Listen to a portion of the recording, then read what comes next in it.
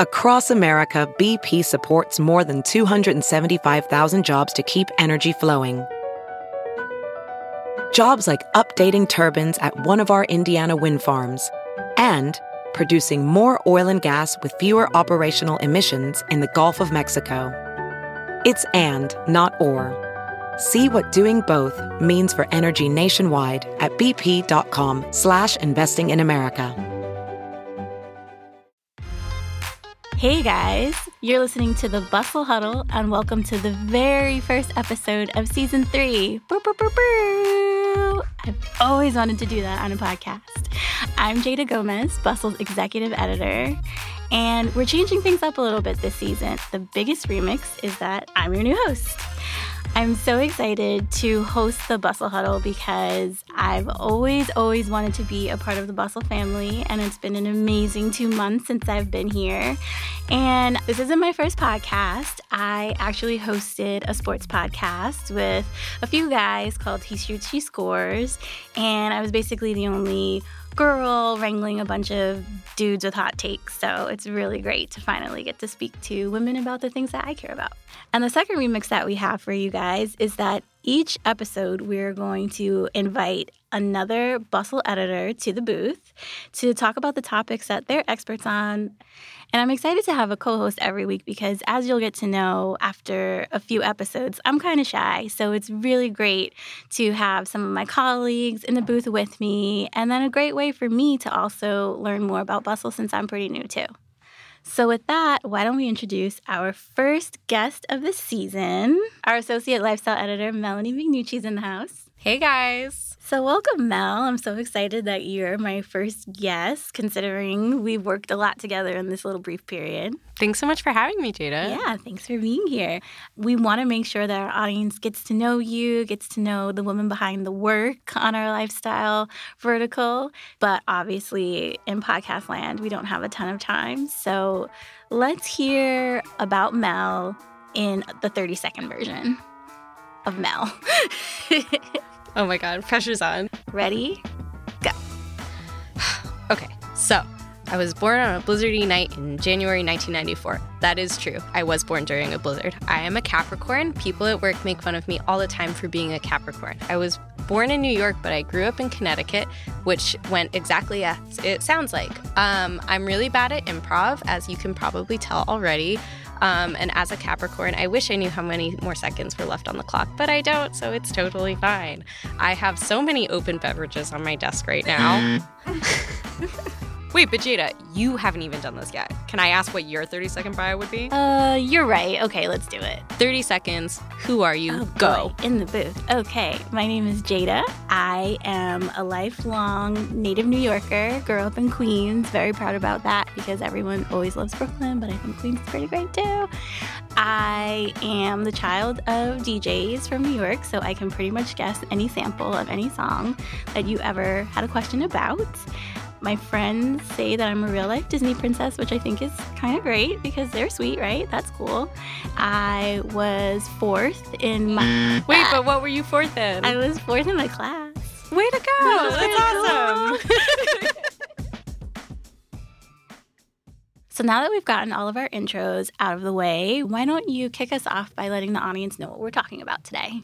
Yeah, so I'm actually really excited to be here today to talk about something I had the honor to work on the past few months. Back in July, I was approached by writer Sarah Altschul, who had recently been diagnosed with a BRCA gene mutation. If you don't know about BRCA gene mutation, it stands for breast cancer susceptibility gene, and it's basically a tumor-suppressing gene that we're all born with, but people with the BRCA gene are born with a mutation that makes them more susceptible to breast and ovarian cancer. Sarah had discovered that she had this gene through a 23andMe test, and she wanted to write about her journey for Bustle, going through the process of diagnosis, figuring out her treatment options, and eventually getting a prophylactic double mastectomy. So we've personally gotten to work with Sarah, and we can go on and on for days about how amazing she is, how brave she is, and what we've learned. But let's get into Sarah's story in her own words. So I was lucky enough to speak to Sarah prior to her surgery, and we talked about her initial testing, and she really got into how she's coping on a day-to-day basis. So, first thing, walk us through how you first discovered you were positive for the BRCA gene mutation. For my 30th birthday, my sister gave me the 23andMe for fun to find out my ancestry. I like to think of myself as like a mild hypochondriac. So I decided I would add on the health benefits. I was at the time most worried that I might have a variant for Alzheimer's, and I didn't. And I was good for everything. I think, I want to say 6 months after that, I got an email from 23andMe, and they said they're now FDA approved to tell you if you have one of the 3 mutations that they test for in the BRCA mutations. And in the email, it says that these 3 mutations that they test for can be quite common in the Ashkenazi Jewish heritage. And so that was a little concerning to me because thanks to my 23andMe, I know I'm 75% Ashkenazi Jewish. And I had this very strange gut feeling that I had this mutation, but I also am a mild hypochondriac. So I called my mom and I was like, I have this really weird feeling I have this. And, no one believes me at this point. Of course, why would they? And then soon enough, a couple weeks later, I got my results, and it was positive for the BRCA2 mutation. I was talking to my mom about your story and how fascinated I was by it just because we had just recently done our ancestry results. And a lot of these DNA kits are given as Christmas gifts almost in a way. Like I got my mom hers for Christmas. And her first thing too, my mom's first thought was, why isn't this risk something that doctors are checking for? But at the same time, I told her, I'm like, well, this is like a new thing. What would be your advice or thought to someone who was interested in maybe finding out their 23andMe results, but were hesitant about maybe some of the health risk factors? I think the most important thing is being ready to hear this information, because there come with a lot of decisions that you have to make after you find out something like this. I think luckily for me, I was at a stage in my life where I was ready, but not everyone is fully ready for that. And so I think just knowing if this is something that you feel like you can handle in your current life. Mm-hmm. For me, I was, but I know that might not be the case for everyone. And I think it's a little bit more alarming when you are in a community like the Ashkenazi community who's deeply impacted by this. The first time I heard that the chance of having one of the mutations was a 1 in 40 chance, I was shocked. And that was after I got my diagnosis.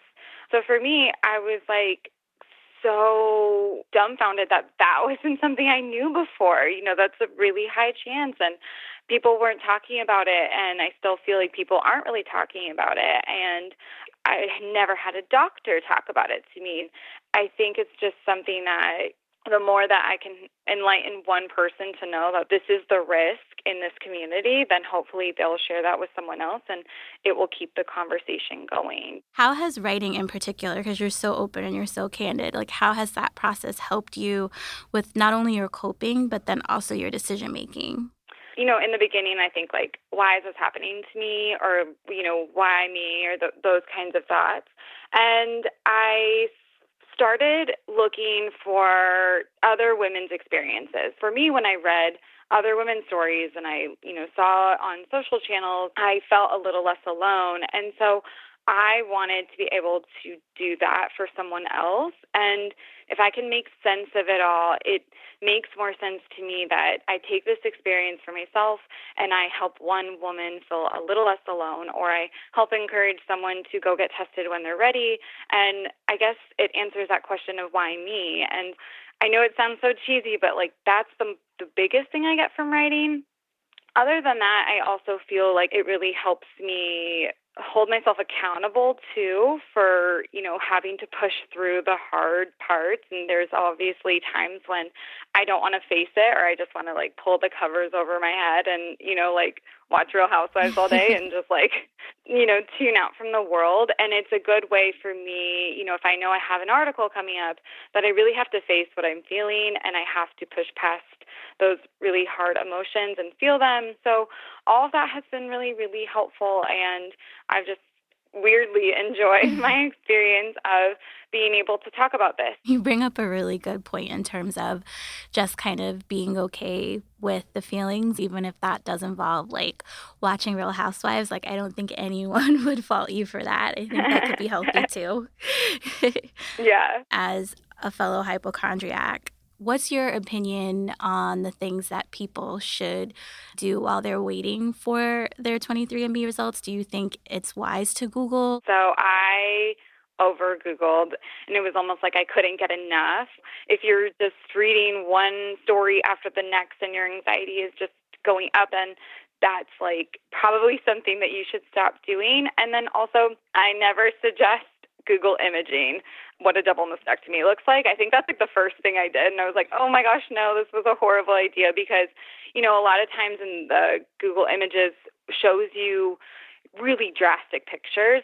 And, you know, I like jumped the gun. I didn't even have my results yet. I Googled what a double mastectomy with reconstructive surgery looked like, and I went really, really far. So I don't suggest that people do what I did, but in some way it's good to prepare yourself with a little bit of research, but, you know, a lot cannot be so great sometimes too. So was this after you got your 23andMe results, or was this after you got your results from your genetic counselor? So I got the results from 23andMe first, and then immediately I went to go see a genetic counselor to follow up. And so 23andMe, when they give you the results, they first ask you, like, are you sure you want to know this? And then they walk through what it means if you have it. But they tell you that you have to go, it's not a diagnostic test, and that you do have to go follow up with an actual like blood test or through a doctor. That's exactly what I did. And I 100% highly recommend that someone does that too, because you want to be totally sure.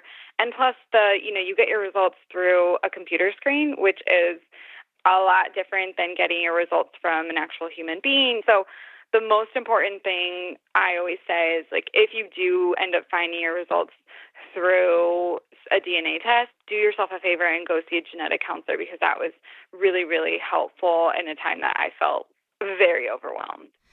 So let's talk about the money part of this. Were there any financial hurdles getting genetic counseling? Yeah, it's really interesting. So even with my 23andMe results telling me that I had the BRCA2 mutation, my insurance still didn't pay for my genetic counseling. So I actually had to pay for that out of pocket. And it's because, and this could just be in California, but you have to have a first-degree relative affected by breast cancer or ovarian cancer. If you don't have a first-degree relative, they won't pay for it, and I actually didn't. So let's talk a little bit more about your decision to get a double mastectomy. So can you just trace us back from when you found out that you had a 10% chance of developing breast cancer to actually going ahead and booking your surgery? Yeah. So when I got my results, I knew right away that I was going to have the double mastectomy.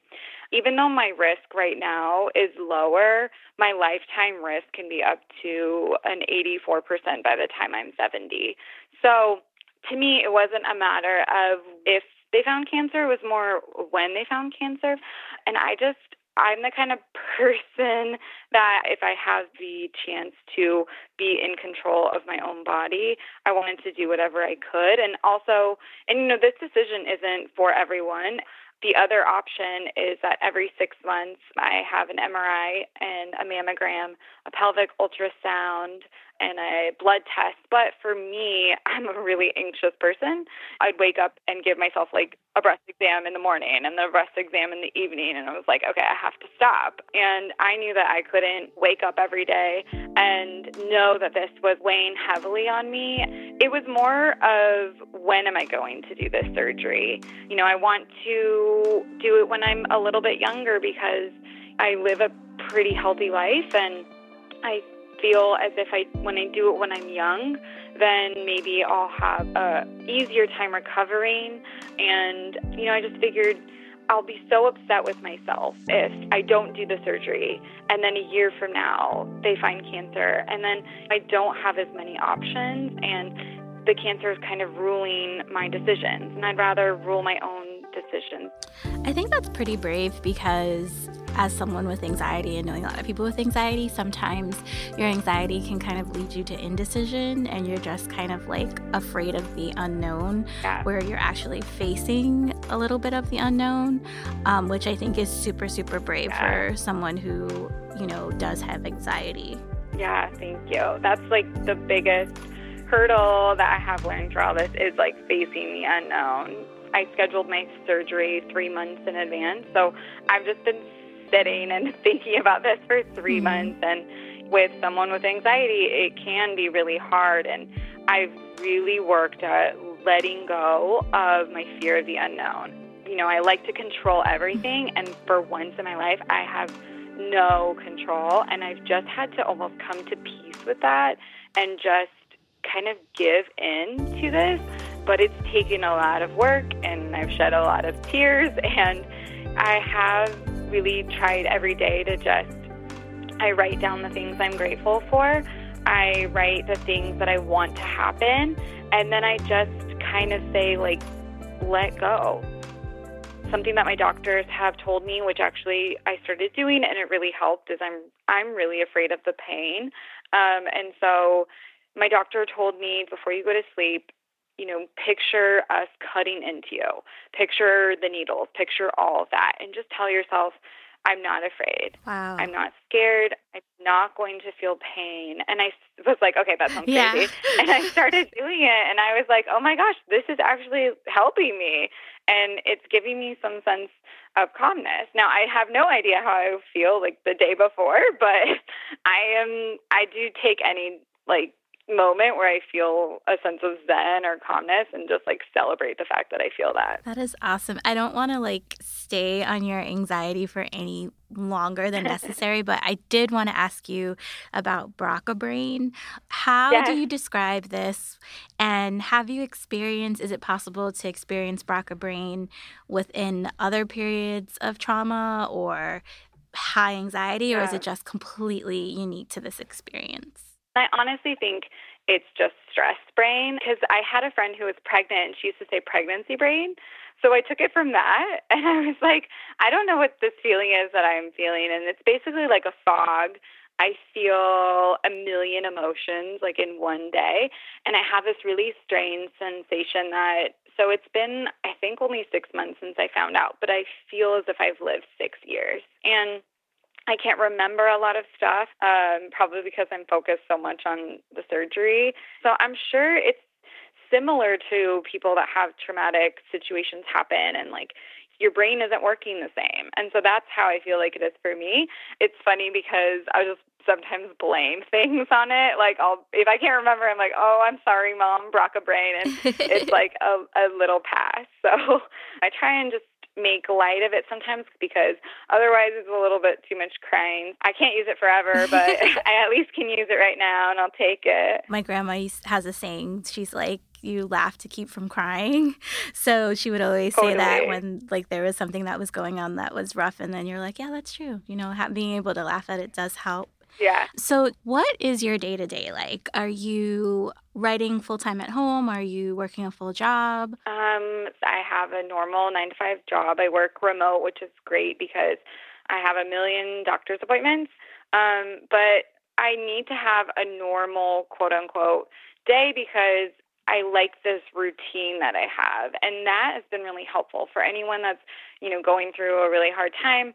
What I found to be the most helpful for me was having this routine that I could stick to. So I wake up, I go running. That's super, super helpful. And then I have like my vitamins, and then I make sure I'm drinking a lot of water, and I'm doing all these things that like make me feel like I have a little bit more a sense of control in my life. And then, you know, some days are really hard and I feel really anxious. So something that's been also helpful is knowing your limits. And so I have like friends that are so, so sweet and supportive, and they'll be like, can I come over? Can I see you? Do you want to go get dinner? And I just tell them that, you know, some days are bad and some days are good. And I don't want to commit myself to too much because sometimes it can feel really overwhelming. So knowing what you can handle is important. And then I take a lot of baths. I watch a lot of Real Housewives. And then I kind of try and do things where I'm distracting myself, but in a good way. So I try to, live in the moment, but then also like if that moment is, fear and anxiety and I want to cry, I cry it out. So every day is kind of like it could be an up and down battle, but then at the same time, it's like I still am living a normal life. Like I still have the same bills to pay. I have, a 9-to-5 job. I have all that stuff.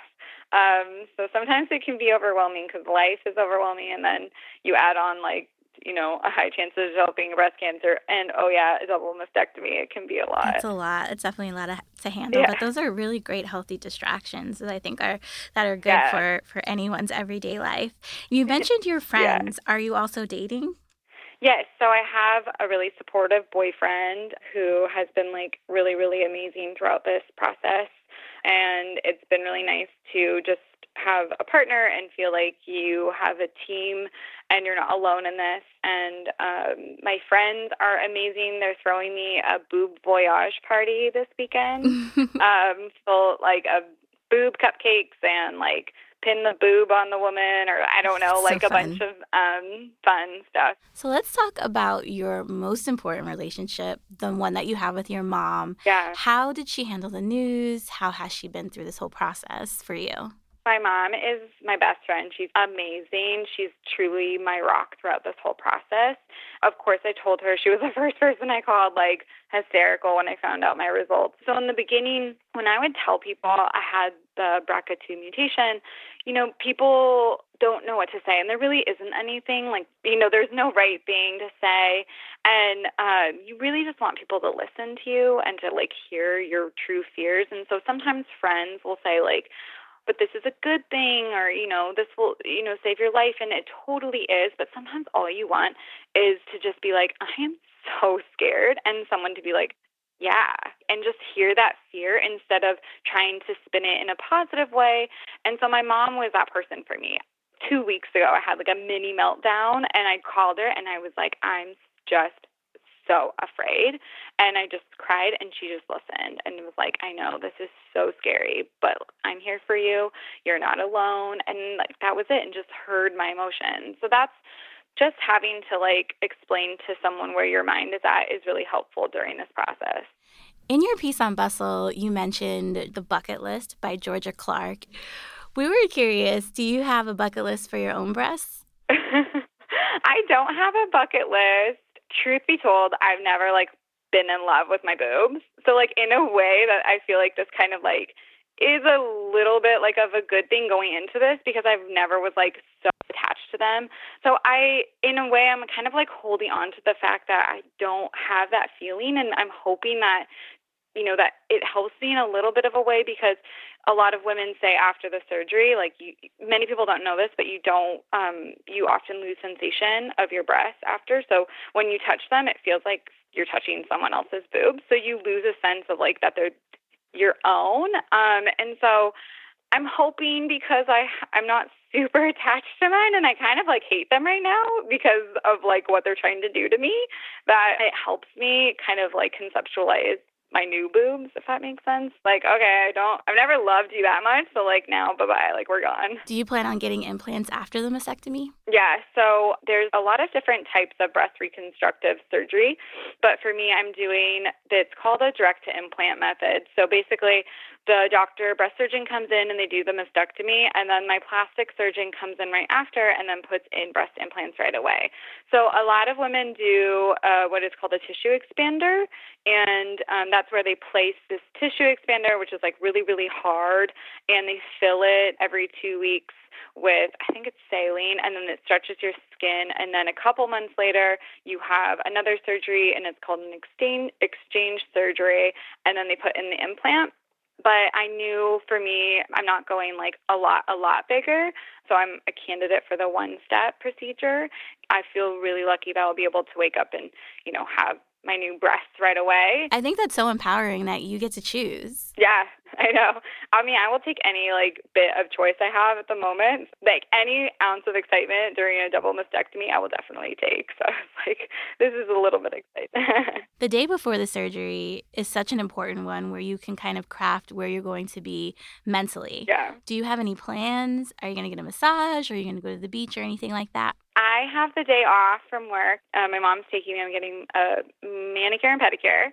Although I think you have to have clear nail polish for when you go into surgery, so it won't be as fun, but I'll still. And then my sister is coming down to see me too, and so we'll just do like a family dinner, and then cry if I want to cry, and just feel good about myself. So I'm sure I'll like get a run in with my playlist. And I have this amazing dog that I can't hold for a month after. So I will be like squeezing her and like she will be so annoyed with me. But I'm going to get so many snuggles and kisses in. Like I think that's really much my whole day there. Ooh, the playlist. We definitely need to talk about that. Yeah. So there's two things that I do now that I didn't really do before. The first is like I look up motivational quotes on Pinterest like all the time, and it's like an embarrassing thing, but I do it all the time. And then cheesy songs, like cheesy motivational songs, like that really helped get me through. And like I would like run, and sometimes I would listen to these songs and I would feel really strong and I would cry, and it was really therapeutic. I love it. I'm definitely the queen of cheese. Yeah. Is there a particular song that motivates you the most? This one's ultimate cheese, but I truly love it. It's it's Katy Perry, Rise. And it's just the first two opening lines. And when I first heard it, I was like, oh my gosh, this is like how I want to form my idea of going through this. And so it's like, I won't just survive. Oh, you'll see me thrive. And for me, I just wanted my intent, like this whole process, I felt in the beginning like I was just like trying to survive this. But I wanted to be able to take this and thrive from it and not just survive. Like I want to be a stronger person. I want to come out of this like as a fighter. I'm going to make something of it.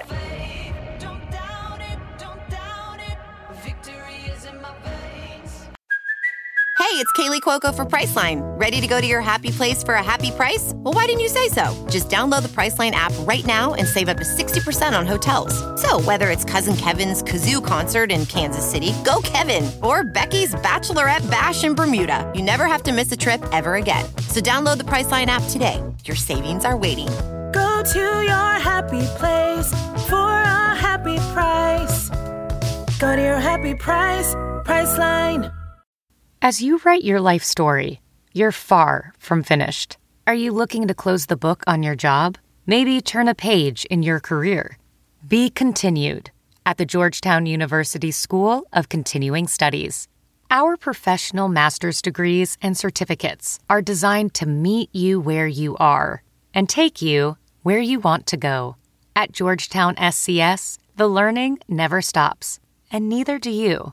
Write your next chapter. Be continued at scs.georgetown.edu/podcast. I know I previously said that I was the queen of cheese, but like I literally have Rise on one of my Empowering Jada playlists on Spotify, and I think I'm going to listen to it differently now.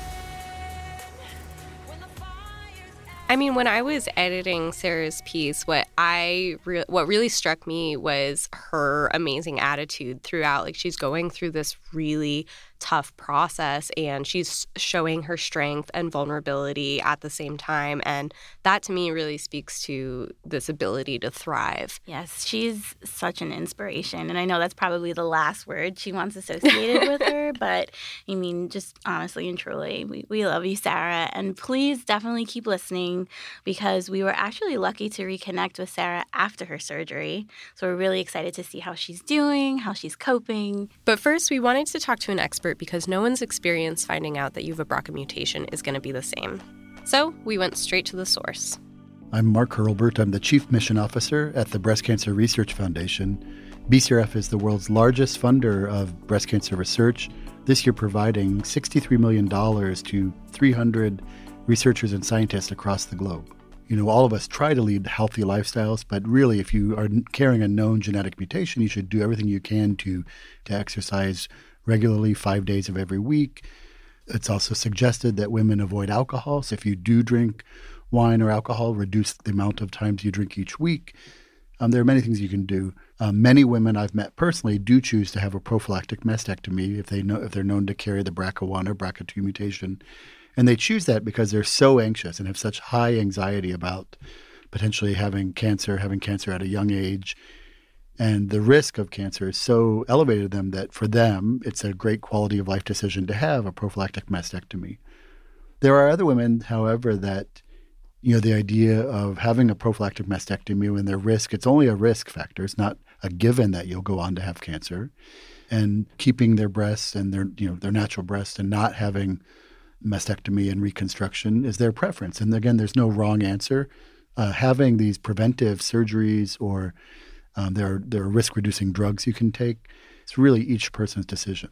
For the women that decide to have a prophylactic mastectomy, doing so has been reported by the National Cancer Institute to reduce your risk of breast cancer in the future by up to 95%. It doesn't completely eliminate risk, but it does reduce the risk tremendously. So an important resource for any listener out there today is to visit Facing Our Risk, FORCE. It's the Facing Our Risk of Cancer Empowered. They have a really comprehensive list of questions to better understand your family history, and as well as links to resources to contact a genetic counselor or genetic specialist that could help you understand your genetic test results. For more resources, or if you want to learn more, you can check out the Breast Cancer Research Foundation's website at bcrf.org.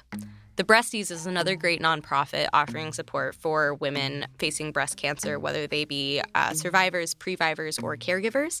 You can visit them at thebreasties.org. Okay, guys, so now it's time to hear from Sarah. We're so excited to see how she's doing after her surgery. She successfully had her preventative double mastectomy and is now a previvor, meaning she has successfully treated her risk of breast cancer. And it almost feels like a bit of a celebration, even though this has been such a rough journey for Sarah, but I'm just so excited to see how she's come out on the other side. Are you ready to hear from Sarah? I can't wait. Let's do it. Hello. Sarah? Hi, it's Sarah. Hi, it's Mel. I'm so excited to finally get to talk to you. I know. It feels like I've talked to you on the phone a million times, but we haven't. It's so funny. It's like we've been emailing for 3 months, 4 months now. Yeah. I don't even know. It's so funny. How are you feeling? I'm feeling great. Today is 2 weeks post-op. Exactly. And I feel like a whole new woman. It's crazy. Oh my gosh. What has been your big victory today, 2 weeks post-op? Oh my gosh. Okay, well, I still needed help getting out of bed. So I can't conquer that yet. I rented a medical bed, so it somehow I fall in the middle of the night and I need help getting up. But I brushed my hair on my own. Woo! So it's a victory. And then I have made half of my breakfast on my own. So oh my God. Little victories. That's awesome. Little victories. I'm so happy to hear that. What was it like the day before surgery? I thought I would be crazy, crazy anxious. And I was, but I had other days a month before the surgery that were way worse. So I was pretty shocked and pleasantly surprised. I was somewhat zen. I think I just had felt every single emotion already and processed everything and just so ready to take it on. And then I did take a Xanax from my doctor's recommendation. So that was really helpful. No shame in my Xanax game. Absolutely. It just helped me take the edge off things. I was able to sleep, which was important for me the night before. I had to get up at 5:30 in the morning, so I wanted to make sure I was able to sleep. But my sister came down. We had a family dinner. We laughed and joked, and it was just really nice to have that family support and kind of just get my mind off things and just focus on myself that day and just feel a little bit more confident going into the surgery. Did you take that feeling with you once you woke up from the surgery? Yeah, one thing that was so helpful was I had a friend who said the last conscious thought that you have before, like while you're laying on the operating table, is going to be the first feeling you wake up with. And I was like, oh my gosh, okay, I have to, think of my last conscious thought is like, you're a strong woman, like in some, and you're so grateful. So I remember trying to think of that. And then I woke up and I had, the same feeling like, oh my gosh, I did this. I'm so strong. I'm so proud of myself. And I felt just like a huge sense of relief. That's so awesome. I want to know if there was like one thing you really wish you knew before recovery started that you've discovered during these last couple weeks. Oh my gosh. Yeah. So I was so concerned about the pain. Like that is like my biggest fear before.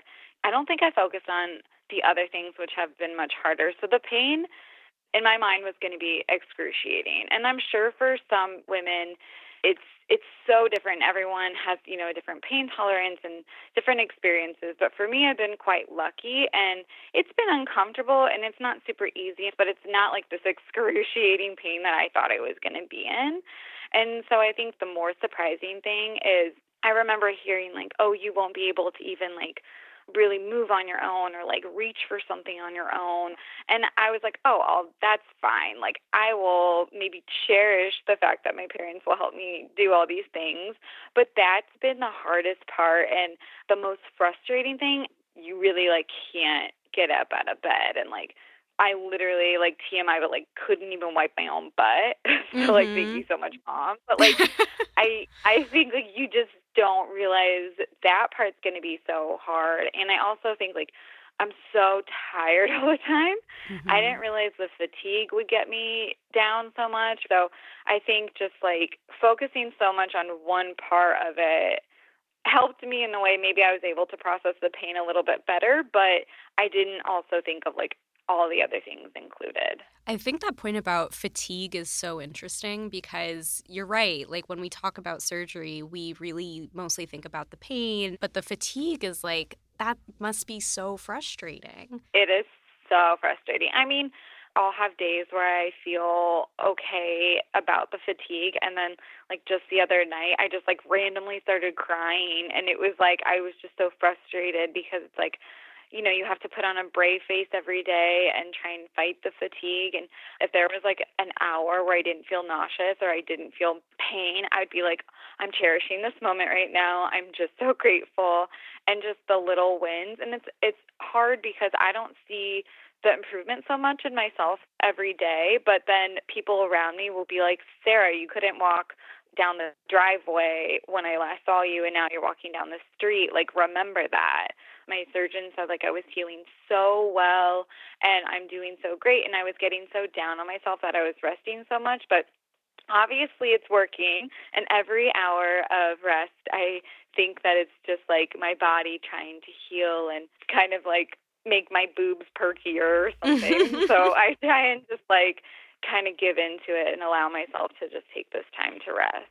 Oh, 100%. While we're talking about self-care and resting, what's the one Netflix show you're marathoning during this entire period? Okay, the crazy thing is I had a list of TV shows and Netflix shows and everything that I'd watch, but because they're on so many pills, I cannot focus, and I have not watched any TV except Shark Tank, which is so weird. I never watch it, and I don't know why, but it's like the one thing that I can kind of like watch for a little bit and then like rest and watch for a little bit and rest. It's like everything you think you thought you would do, it's just like kind of the complete opposite. That's amazing. Oh my God. Is there anything else you really want to make sure you get a chance to talk about before we wrap up? Yeah, I think the one biggest thing for me is just other people out there, just to not compare your journey to someone else. That's been a huge lesson for me. And I think knowing that every experience is different, and to not get down on yourself if you're, not quite where someone else is, because everybody is different, every person is different, and every recovery is different. So I think that's just the most important thing, is that, realize that you can only do what you can do, and that's okay. Awesome. Thank you so much, Sarah. I wish we could talk for a million hours, but I know you need to rest. So thank you so much for calling in. Thank you so much. I'm so grateful. Thank you. Thank you. All right. See ya. Okay, bye. So we want to thank Sarah for sharing her journey with us. She is just so fearless and a beacon of light. Definitely make sure that you check out her series on Bustle at bustle.com/braving-BRCA. And if you want to keep track of her progress, follow miss.sarah, no H, on Instagram. And totally send her a DM, reach out to her, and send her a word of encouragement, or just get some of your own inspo. Thank you, BCRF and Dr. Mark, for joining us and for all of your tireless efforts that really help millions of women around the world achieve better health. And of course, thank you to Melanie McNucci for being our very first co-host at the Bustle Huddle. Oh my God, thank you, Jada. Thanks for having me. Anytime. So please make sure to hit us up on Twitter or email if you have any feedback. Just hashtag Bustle Huddle or write us at huddle@bustle.com. I'm so excited to be here at Bustle, and I'm so excited to get to know all of you guys. And definitely review us on iTunes, especially now that we're mixing up things a little bit. We want to know what you have to say. Whoop, whoop. The Bustle Huddle is produced by Julia Shu, Michaela Heck, and Anna Parsons. I'm your host, Jada Gomez, and I will see you next time. Hey guys, you're listening to the Bustle Hustle. Get it together.